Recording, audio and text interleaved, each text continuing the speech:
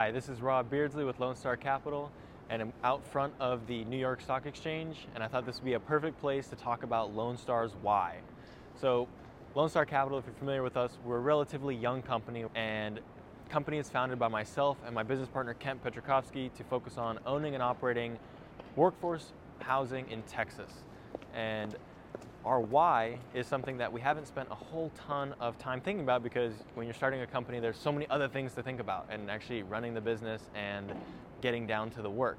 But I'm currently reading Good to Great, which is a book about some of the best companies in history and what differentiates themselves between the almost great companies.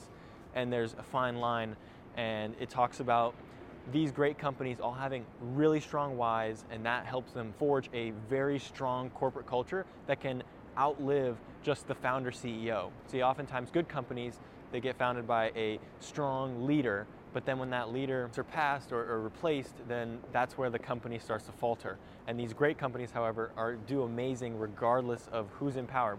Not to say anyone can lead them. Terrific leaders are always at the helm, but the company always promotes from within and gets a great leader somehow always take the helm. So back to Lone Star's why. So we've decided that our why is we want to do smart things with smart people. What that means is we want to make smart investment choices.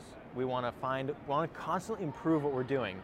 So that's going about smart things, improving our processes from deal sourcing to investor relations to deal structure to strategy, always improving, always being smarter.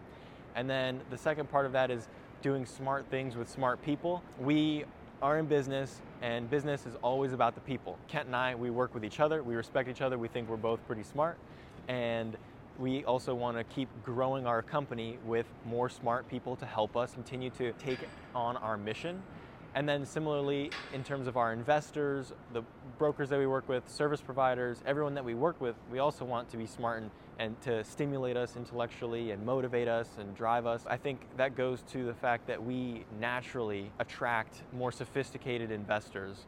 That's something that we've noticed is the investors that come to us and that are attracted to our brand are generally on the more sophisticated side. And I don't mean they're sophisticated as in smarter and that there are dumber investors. I just mean that they're more savvy and knowledgeable about this business, and so they come to us really already knowing about our business, about the specifics, about some of the nuances, and they are happy to get more advanced with us because that's what we like to do as well. That's just a thought as we continue to grow and articulate our vision.